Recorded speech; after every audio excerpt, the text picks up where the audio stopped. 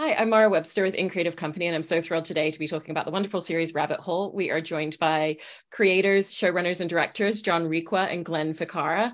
And I wanted to start by talking a little bit about the initial genesis of Kiefer Sutherland's character at the center of this story, because I love the way that you've described how some of the development of his character started with asking the question of what would happen to someone who grew up in a space where trust is a currency that isn't always given, and what would the damage be even at this stage in adulthood of what that would look like, which I think is such an interesting question to explore within the show with his character. And I was interested in how kind of asking yourself that sort of central question about your main character in turn informed a lot of the narrative structure that ended up falling into place around him. Good question.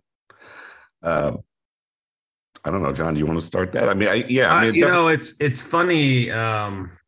It's a funny. The answer is sort of funny. It was before The Fabelmans we even kind of knew that movie was getting made, but we had heard the story of Steven Spielberg and how he had believed a narrative about his childhood that was not true, about his father leaving him, and that how that informed some of the greatest films of the 20th century. You know what I mean? And like that struggle of a guy dealing with the sort of like loss of his father as an artist really drove him, and it made him who he was. And so I said, that is so interesting. What if your life, not only is there a major lie in your life, but what if your whole life is based on a lie and you build your life around that lie, and then the person, you've seen up to episode 6, the person who he thought was dead, who he thought was persecuted, and who thought for his radical sort of theories and ended up getting killed or committing suicide, was in fact still alive. And so that was sort of the very beginning of it. That was the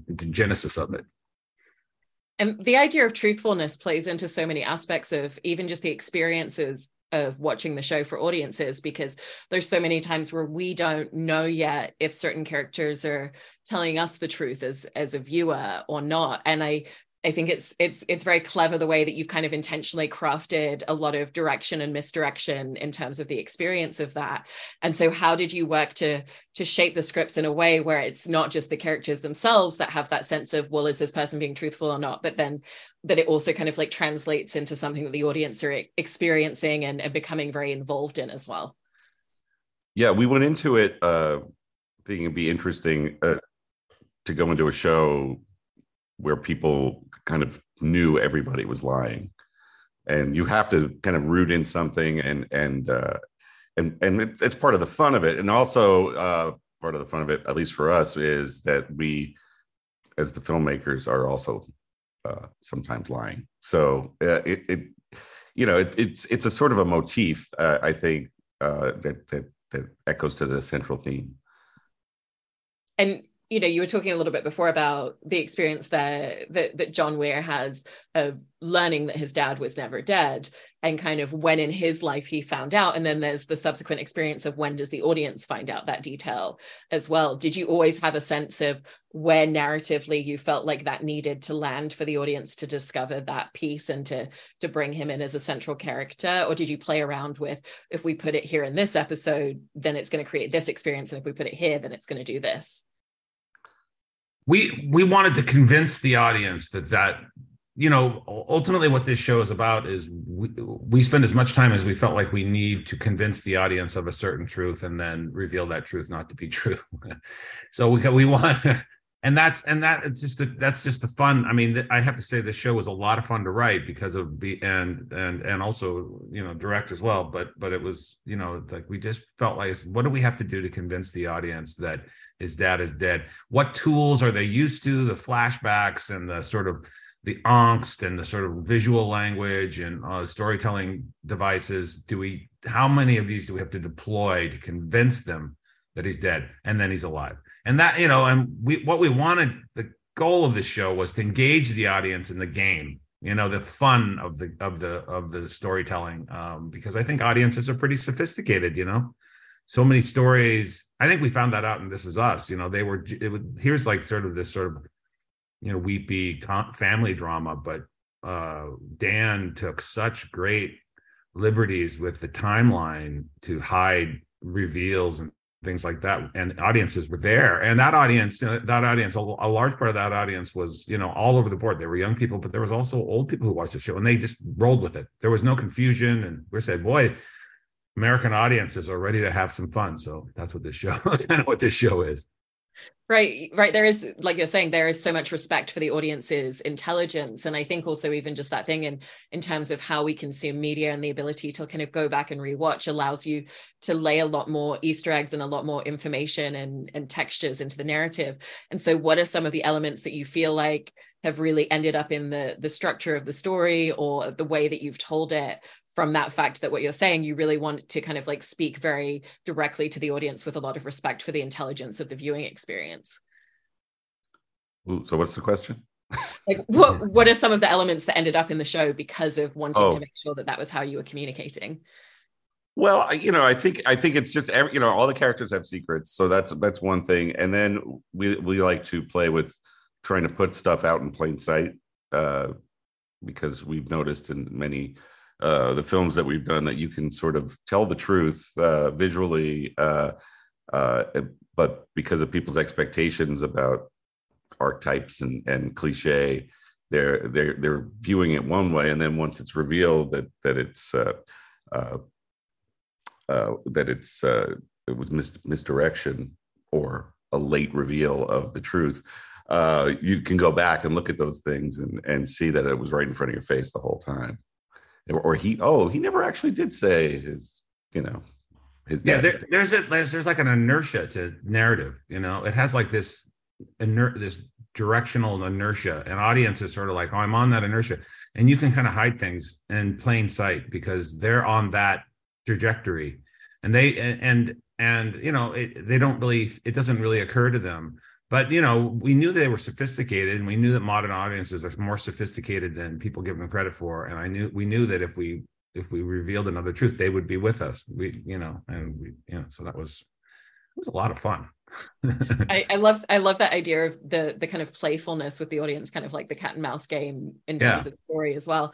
I have to say, Knives Out had a big influence on us, because that movie and that's sort of those drawing room, that's a different world, and he's playing in that Agatha Christie world in a sort of elevated way.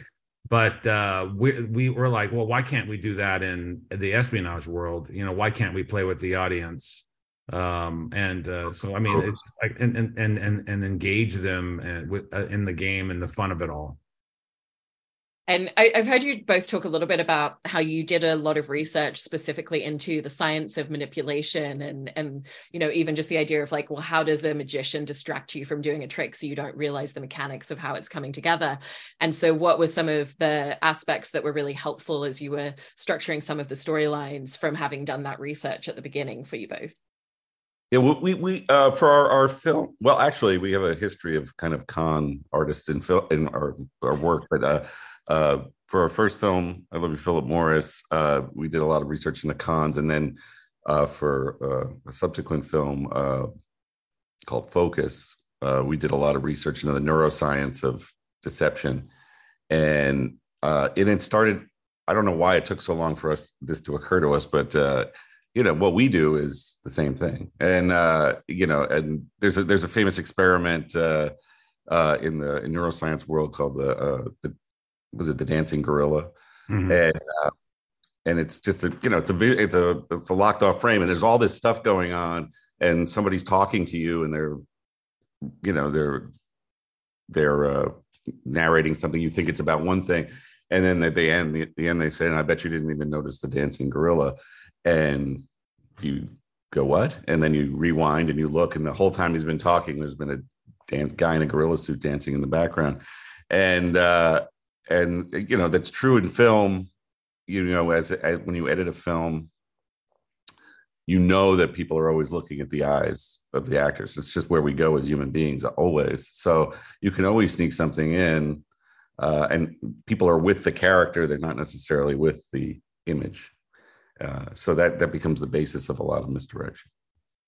And similarly, I know you were also looking into, companies that work within corporate espionage, and was, it's such a fascinating world to delve into. And what were some of the linear threads or details that you started to see across the board as you were doing more research that you felt were interesting aspects to carry over into the show?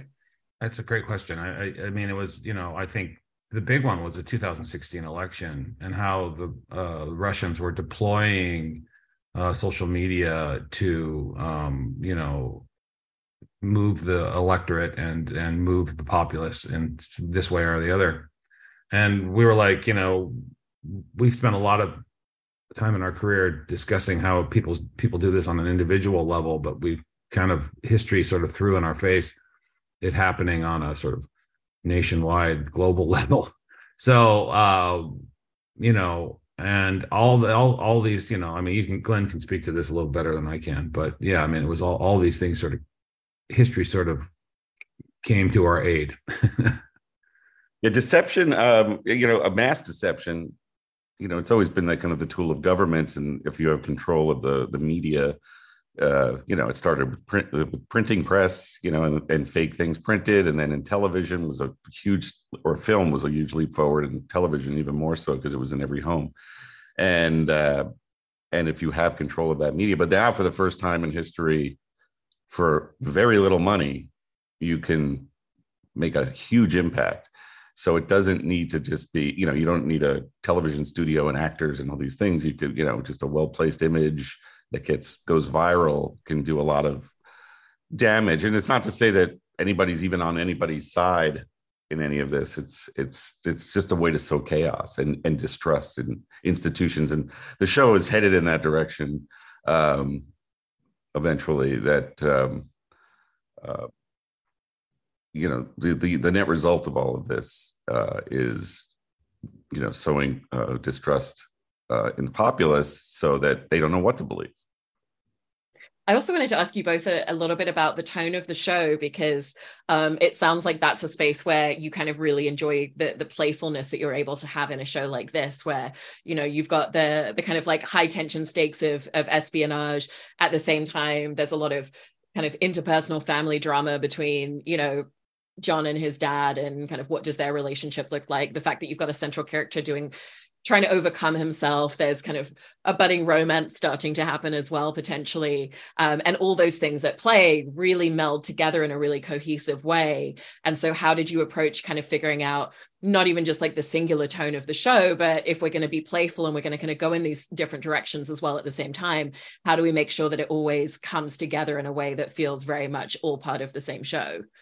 Well, I mean, we early on when we said this is a great luxury, actually, because you're telling human drama in a world where there's no reality, there's no truth, and there's no trust, and it's hard. Relationships are based on trust, and so the fun of trying to have people work out their shit in this world where who knows where the truth lies. It was just a delight. And so we loved the challenge. We loved the playfulness. We knew the actors were going to love it too. We just said, oh God, the actors are going to love this sort of stuff, because who knows, and who knows where the truth lies. So yeah, it was really a pleasure. And when you're doing human relations, and that's what we're talking about, to us, that's humor. We just feel like we've just found over time that, interpersonal relationships are so based on humor, shared humor, finding moments of humor, obviously not jokes, but like, character humor. That kind of stuff is how our relationships are. And these are just things we've learned over the course of our career, but it's like, if you show a couple falling in love and they make each other laugh, it means more to the audience than them going to bed together. It has more meaning for an audience to see two people tickling each other's funny bone and really getting each other and being goofy together, or whatever it is. And also, life is absurd and funny, and all of us deal with the absurdity and funniness of life every day. So that just makes it real. So, like, you can suddenly go from this sort of elevated espionage where the truth is, who knows where the truth is, and there's all these mysteries, and then you have like a dad and a father arguing over turkey bacon. That's just the reality of where we want to be. We didn't want to like ignore, because all these movies can be a little cool. I think in this, the model for these are the 70s espionage movies, and they can be a little cool. And we didn't want to do that. We wanted to have warm sort of character show. And I think that's such a great point as well, that intimacy can come in so many different forms that isn't about the physicality. And with John and Haley in scenes together, it's even just the idea of either of them trusting the other one even a little bit is such a unique form of intimacy for these two characters with their backgrounds. And so how did you find those lines and spaces of, you don't want John to suddenly let his guard down completely and tell her everything, but you want him to kind of give her little pieces here and there to kind of show the building intimacy between them. And so how did you find that dance of how much are they each going to give each other when, and kind of what does this look like? Well, it was always a challenge to figure out. We always knew it would have to come in dribs and drabs, and we you would have to kind of write yourself into a corner and then figure out like, well, how's he going to ever, trust her? She saves his life. Well, is that enough? It's not. It's a start, but it's not necessarily everything. So it's a long journey that they go on, and it probably is one that would be a constant problem, I think, going forward. Yeah. And there's a handoff that happens. John had one person he trusted in his whole life because of he has this sort of ability to part of what makes him great at his job makes it hard for him to develop relationships. He's ruined marriages, and he's never been able to, but he's had one friend who sort of got him. And that friend in the pilot jumps off a building. So the season is really about him trying to find someone who can be that person to fill that role. And the season is about once he finds that person who can fill that role, and maybe even more so, he's healed. And that allows, then that sort of leads to the climax, or he's beginning to be healed. So that was the journey that we plotted out from the very beginning, and not to give too much away. I'm sure that's always the delicate dance, is never giving too much away when talking about it. Yeah. And speaking of villains, Jason Butler Horner's character, we see the loss firsthand at the beginning, but there's so many intricate moments where that comes back to John, and the introspection of revisiting that moment influences him a lot in the present. And so how do you find those key moments narratively for him as a character of, based on where he's at right now, this feels like a moment that he would kind of sit and wallow in that a little bit more, or because of all of this around him, he's looking for more answers, or he's asking more questions about this, because there's all those kind of moments where we kind of see him in the quiet moments in between, or we see the flashback sequence of him replaying it in his mind a lot. Yeah. I mean, obviously, that wasn't part of the plan. And the fact that I think part of the fun of the show is is revisiting stuff and seeing what went wrong and what went right. And, and the fact that in any given scene and any given episode, Weir might be ahead of us or behind the action. Is he pursued, or is he pursuing? And there still is the plan that they're holding together, and they're adapting on the fly, and to be able to revisit those moments and see like, oh, okay, I see what they meant to do. It's very confusing at first, but I've several episodes so far, and a couple to come. We still revise that moment and why he did what he did. And what you're touching upon there as well is such an interesting facet in terms of the writing a character who's very frequently several steps ahead of everyone else. And, he's the smartest person in the room. And so when you're working on any particular scene with him, are you kind of always in your minds thinking and looking a few pages ahead in the script, even if you haven't written those moments of, okay, he's working towards this thing that's going to happen 5 pages from now, and other people will catch up to him then, because you've kind of got to be proactively thinking about where he's moving and how far ahead he is of the other characters. Yeah, it's the directors, it's more of a challenge, and for the actors, it's more of a challenge. The writers, it's not quite, because it's just it's tricky, but from our, we had all 8 shows. We knew exactly where everything was going, and in outline form at least.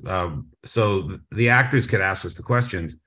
But when they're playing a certain perception, they would sometimes have trouble, like in early episodes when they're playing a certain perception, which they know the actor knows that their character knows that that's not true, but they have to play that reality in a way to convince the audience that the reality we're trying to convince the audience about is true. So, God, gets confusing.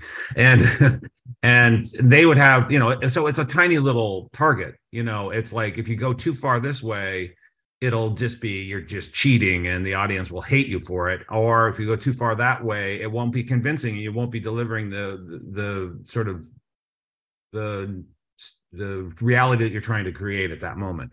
And so it was tricky, and so there's lots of times to talking about it a lot on set, and ultimately I think what we did is we just got versions. We would just say, let's do this version, let's do that version, and we figured it out in the editing room. And speaking of directing as well, I believe it's episodes 1, 2, 3, and 8 that you both directed as well. And so I wanted to ask about setting up the visual language for a show like this, because it's got such a specific and thoughtfully crafted look and feel to it. And even just kind of the hues of lighting and the specific color palette that we kind of start to experience a lot in the show. And then you've got these very different worlds of kind of corporate and high-tech spaces against like an isolated remote cabin in the woods. And so I was really interested in how you came up with a lot of the different aesthetics of the language visually. Well, a lot of it was kind of harkening back to the 70s films, and there's a lot of themes of isolation, and so there's a muted color palette, which was big because of the film stocks of the day, and then this kind of shadow play, and hard to see faces, because we're, as the audience, are trying to figure out what they're really saying or who they really are, and a lot of like lonely wide angle frames to show the isolation of the characters. So we definitely wanted to use the visual language of a espionage show or movie, and then play within that palette with other things like comedy and stuff that you don't normally see. And I've heard you both speak a little bit about how the importance of having a lot of creative decisions made before you even step on set, whether you're directing that episode or whether you're purely there as like writers and showrunners and producers. What are some of the most important things for you to make sure that you've decided upon or made as decisions before you walk onto set each day when you're making a show like this? I always find it's like the biggest thing you don't want is to show up and disagree in front of the actors, because it just creates confusion and distrust, frankly. So we always try to say, like, this is what we're doing today, right? But and the same goes for a lot of your key crew. You really want to just have some of those arguments or discussions up front about, even if it's obvious. I always find that we always just have to do a quick recap before a meeting. Yeah. I found, I don't know about you, Glenn, I think you too, but I found myself on this one more than any other thing we've ever done, acting out the story, like doing a lot of like on set or on the mixing stage with the editors, doing things like, and the audience thinks this, and we're going down here, and we don't know about that. And like really like acting out because everybody kind of had the knowledge of, including the studio executive, everybody had knowledge of where we were headed. And so it would constantly pollute them. And you would, in order to bring them back to this current reality, I would have to do a little pantomime. I found myself doing it a lot because I found it was just the best way to convey, because you could talk about it till you're blue in the face. But if you just do like a little emotive, like, if you just basically say, take the role of the audience member and where they are, and just portray where their emotional experience at that moment, you could like then the actors and the DP and everybody would be like, oh, okay, I get it, because otherwise if you just you could go until you blew in your face. I remember there was a tricky shot in our first movie, and I'm talking to Ewan McGregor, and I would explain what was going on. And he was like, I didn't get it. Could you do it again? And I would explain it again. And he goes, I don't understand what you're saying. And I was just like, you're scared. He's like, okay. I also, we did this thing very early on because there's so much misdirection and so much deception going on that we told the crew and the cast and everybody, because sometimes you make mistakes when you're writing a script and you use the wrong word or whatever. And in a show like this, people take everything at face, what's on the page.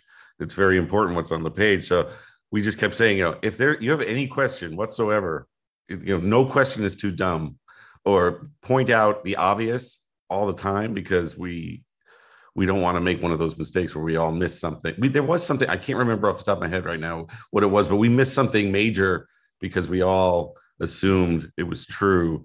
And then we had to go back and, it wasn't until the editing room when we were like, oh, shit, we have to fix that. Fortunately, it was something we could fix with some dialogue, but it was... I love it, and talking of editing as well, because with what you've both been saying about the intentional misdirects as well, and even just when you go back and look at certain information, once reveals have happened, you kind of read it differently the second time. Were there any particular moments or scenes where you had to really play around and finesse the idea of how much information you were giving away in a scene in terms of editing as you were going through post-production? Yeah. I think it was... Yeah, go ahead. Well, I think we found out on This Is Us, there's like a big reveal at the end of the pilot of that show where we thought it was very obvious that we told everybody that, oh, no, we're not in modern day. We're in 1973 or whatever year it was. And people weren't getting it. And we thought it was obvious. And you really have to like show 3 shots that do the reveal instead of just one. And then on this one, because we did so much of that, there were some times where you're like, oh, we don't need all this. We cut a bunch of stuff down. And then there was times where we would go, no, we're going to need to do the This Is Us. We really need to like harp on this for a few shots, so people really understand what's going on. And it was trial and error, I think, mostly. I like that that's become the code name for we need a couple more shots and reveals. Yeah, we need a This Is Us right now. And lastly, in terms of going back to what you were talking about earlier with, having John Weir go through this very internalized journey with himself and essentially trying to overcome a lot of the damage of his past, how did you find the balance or the line of how far do we want to carry that journey of him being able to overcome small obstacles within himself, against the fact that you obviously don't want him to completely heal himself. You want to have a lot of richness to play with in the future. And also it's very realistic to human nature. You don't suddenly solve everything overnight. It's a very gradual and slow process. And so how did you find how far you wanted to carry that in season 1 with him? Well, ultimately we wanted it to be a complete season and feel like a movie, and end in a satisfying way. And next season will be new damage, because I don't think a guy like him ever heals entirely, but we do want to feel like he took a big first step towards being a healed person. And the way that you would at the end of a movie, that personal growth leads to resolution of the story. And that you close the arc, and I think that's we really wanted to do that. We feel like we think it's a vestige of old TV storytelling when you did 24 shows or 22 shows. In This Is Us, they did 18, where you have to kind of keep things a little open but I don't think you need to, because I think there's a way to reset in the second season, the third season, to give the characters new damage.